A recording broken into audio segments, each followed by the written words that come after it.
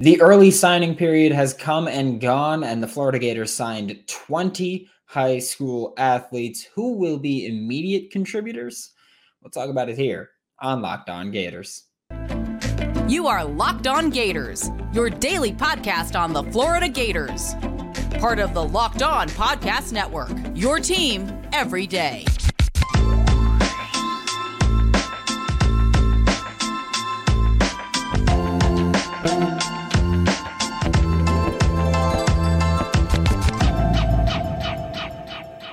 Hello and welcome back to another episode of Locked On Gators, part of the Locked On Podcast Network, your team every day. Thanks for making Locked On Gators your first listen of the day. We're available daily and free wherever you listen to podcasts. Happy Tuesday. Hope you all had an awesome holiday weekend. I'm Brandon Olson. Twitter is WNS_Brandon. Find my written work at Whole Nine Sports and Giants Country FSI.com. And we're going to get right into it today. No fluff. Florida Gators signed their recruiting class right now, like right now on Tuesday. They're the number 12 class in the country. They've got 20 high school kids signed. They have no commits that aren't already signed for the scholarship section. And tomorrow we'll talk about transfers and what's going on in Gainesville with all that stuff. But there's some stuff that I'm double checking that I want to have confirmed or denied before it's time to actually talk about it. So tomorrow we'll talk about what's going on with Michael Tarquin, Ethan White, Trevez Johnson, everything else, Billy Napier, some other rumors, whatever. But for today, we're talking about these recruits that could come in and make an immediate impact. And the first name for me, I don't want to say first name as if this is a ranking. It's just three names. But Roger Kearney is the name that we're going to talk about first. The offensive line for Florida went from the strength, aside from maybe the running back room, to, okay, well, currently we don't have O'Cyrus Torrence for next year. We don't have Richard Garage for next year. We don't have Ethan White for next year. We don't have Michael Tarquin for next year. The only returning full season starter is Kingsley Aguakin, which we all know how I feel about him. Spoiler alert, not great, Bob. And Austin Barber will also be here. Of course, there's guys like Cameron Waits, who has high hopes, or Florida at least has high hopes for him. You can talk about guys like Richie Leonard IV, who rotated in, and he was even the starter in, I forgot which game it was, maybe Tennessee. But when O'Cyrus Torrence couldn't play, Richie Leonard IV was the guy that took that starting spot for that time. So you've got some guys with some experience. Of course, Josh Braun would have been great to have right about now, but obviously he is no longer a Florida Gator. Cameron Waits, we saw him play guard a bit in the bowl game, or we saw him start at guard in the bowl game. We'll see if he plays tackle next year or guard. Also, I know Nick De La Torre was the one that reported it, that Ethan White and Michael Tarquin, doors not shut on them coming to Florida. They're looking for NIL deals, and they're going to see what they can get on the open market. We'll see what happens. You could see Jake Slaughter play, Christian Williams play, but it's a bunch of guys now who we don't know a ton of. Because even Cameron Waits, he played less than 100 snaps this year. So even Cameron Waits, the guy who we're like, oh, well, he could be good, hasn't played, so we're not really sure. So Roger Kearney is someone where you're a high-ranked offensive lineman.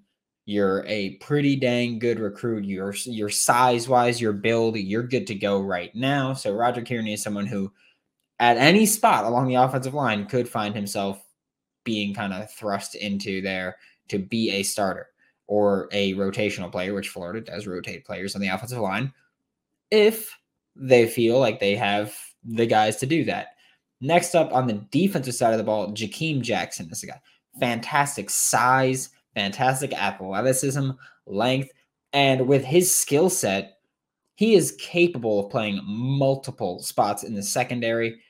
I will say, I think Jakeem Jackson, I don't know what it is about him, but every time I watch him, I'm like, man, he should be playing star for Florida, which it's possible that he plays star for Florida because, of course, Trevez Johnson, the incumbent starter, is in the transfer portal right now, which we'll talk about it more tomorrow, but I can tell you there's at least one SEC team that has been in contact with Trevez. So it's possible that he stays in the SEC. It's the SEC West, but it's possible that Trevez stays in the SEC. So Jakeem Jackson could step in and replace him.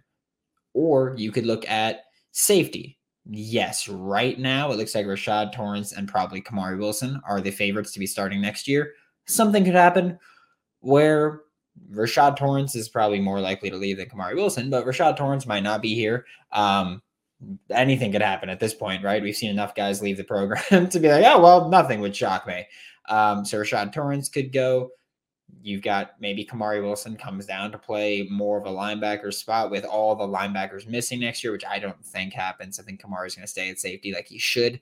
But Jakeem Jackson could play multiple slots in the secondary. You could use him as a chess piece. Jakeem Jackson is what I had hoped Trey Dean would become. Great length, great athleticism. Let him match up against big slot receivers, big outside receivers. Let him match up against a tight end and let him just be an eraser there. Hopefully we see that with Jakeem Jackson. And the final player where I think he's going to step in and make a big immediate impact. Also, next segment, we're talking about guys who are like rotational players. You could also keep them in the immediate impact section if you think they are an immediate impact player or whatever you qualify as an immediate impact. But next, Aiden Mizell, the last guy we're going to talk about in this segment. Aiden Mizell is, of course, a speed demon. He's immediately the top, I want to say top 2 fastest player on the team. He's 3 to 5 at the absolute worst, but I feel like he's going to be top 2. So you've immediately got someone who is a complete speed demon. He's a monster. Let him run. He should be playing early and often, especially when you look at Justin Shorter on the outside, no longer there. Xavier Henderson on the outside, underwhelmed. Caleb Douglas on the outside. I think he's very good, but Florida rotates their receivers. So you've got a role for Aiden Mizell. Desperately needs speed at wide receiver as well. You've got Ricky Pearsall, but that's about it when you look at who's actually going to be playing wide receiver for the Florida Gators in 2023. So Aiden Mizell is someone who should step in right away. A speed threat, could threaten all 3 levels, but most importantly, could threaten deep where Florida hasn't been as good as they should have been.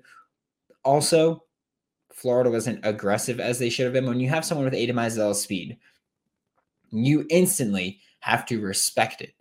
That's what it was when, Tyreek Hill was first blowing up. It was like, well, even if he doesn't attack you, his speed means you have to play defense differently, and it means that they're going to threaten you in multiple ways. So Aiden Mizell could be that guy. I'm not saying he's Tyreek Hill, of course, but Aiden Mizell could be that speed guy that just makes you respect everything over the top. And we're about to talk about some guys who are going to be more rotational depth, whatever you want to call it, early on. But first, today's episode of Locked On Gators is brought to you by LinkedIn. And as the sun comes out and small businesses are back in business, LinkedIn Jobs makes it easier for you to grow your team. LinkedIn Jobs helps you find people that you want to interview faster and for free, and helps you find people that you potentially want to hire with simple tools like screening questions. It makes it easier for you to find those candidates so you're not wasting your time just looking at people who are way underqualified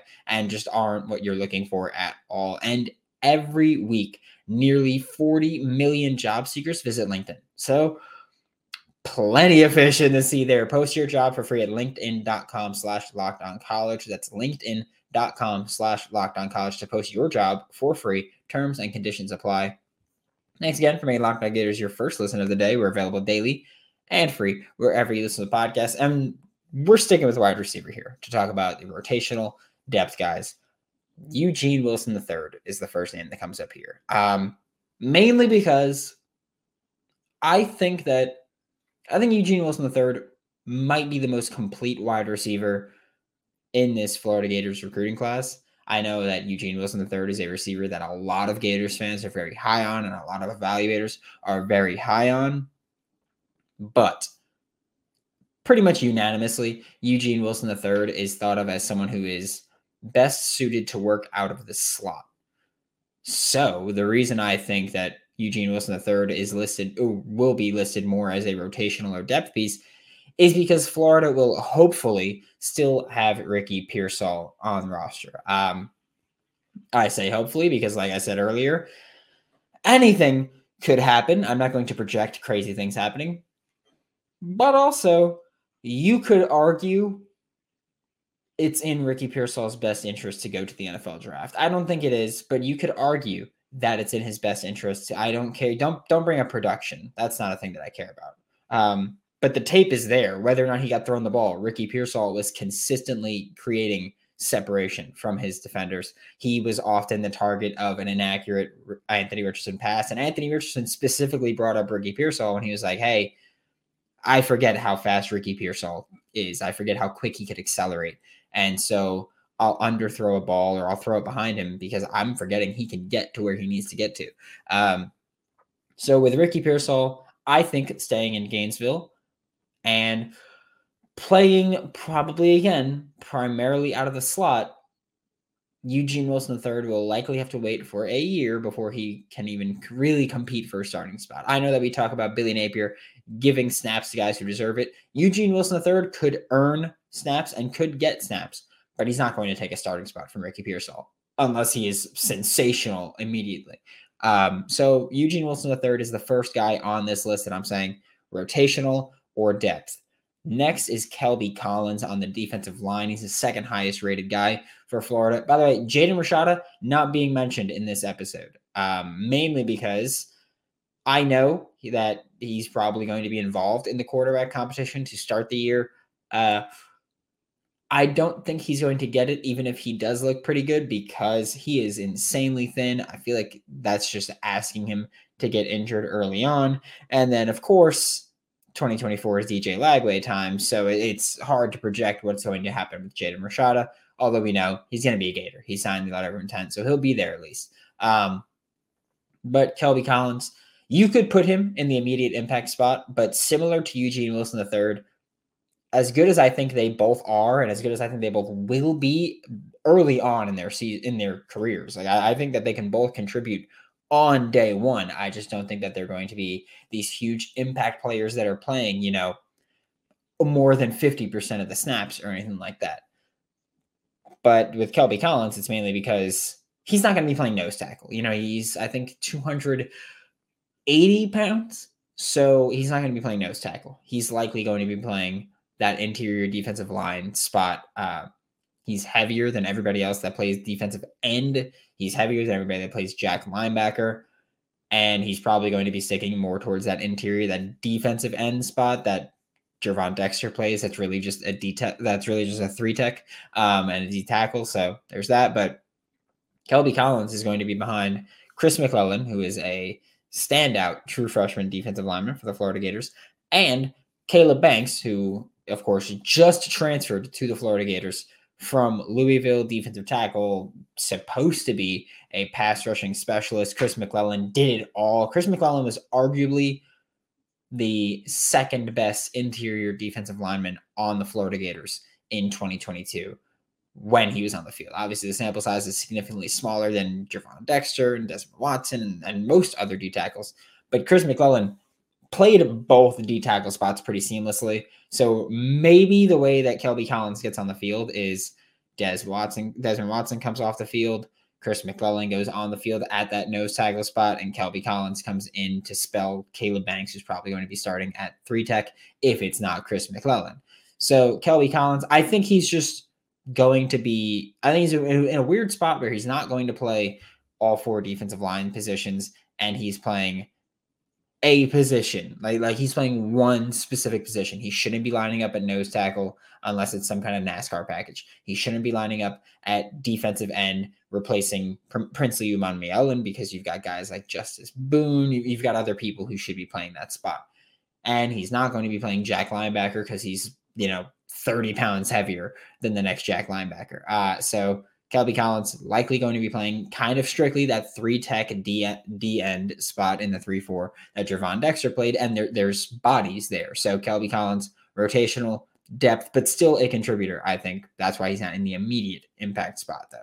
And the final person for the rotational and depth spot, Jaden Robinson, linebacker who not one of Florida's highest ranked recruits, but I think Jaden Robinson, size-wise, is kind of close to a few Gators linebackers who, by the way, are lighter than I'd like them to be. But Jaden Robinson could stand to gain a few pounds. Great frame, though. Great frame for Jaden Robinson. With how thin this linebacker room is, both in terms of actual talent and their physical bodies, they're thin, and there's not a lot of linebackers on the team. He's capable of rotating in early, I think. I don't know how we would look at Jaden Robinson playing, 6 to 10 snaps a game and go, oh, that's such a bad decision. At least you're getting someone who's proven throughout high school he can be a defensive playmaker. Billy Napier, I think, said it in his last press conference where he's like, hey, Jaden Robinson had 7 defensive touchdowns or a defensive touchdown, at least a defensive touchdown, 7 weeks in a row or 7 games in a row. That's insane. And you kind of just put someone like that on the field. So I think when you look at his current skill set, when you look at he's not much lighter than the Florida Gators linebackers already are. And honestly, that 221, he could bulk that up kind of significantly from now until the start of the season. So Jaden Robinson is someone that I think could be a surprise early rotational player. Wouldn't want him starting, but he's definitely someone that I think could rotate in early and just, again, play, 6 to 10 snaps per game early on, maybe take out a bigger role later. But I think he's someone that we're going to see contribute kind of early in Gainesville. And we're about to talk about guys who I think are longer term projects. So I don't want you to get your hopes up because we do that a lot. But first, today's episode of Locked On Gators brought to you by the NHTSA. And look, I'm an open book here. I'm not even going to say I think. I'm an open book here. I lost a teammate of mine in April 2021. We are in the season right now where there is more drunk driving than you'll ever see because guess what? It's cold outside. People aren't walking to the bar. People are driving. Guess what? It's the holidays. People are all seeing their old friends. They're all going out. They're getting drunk. So when you're seeing those friends and when you're hanging out with those friends and you're putting a few back, which is no problem. Go ahead, do that. That's your prerogative.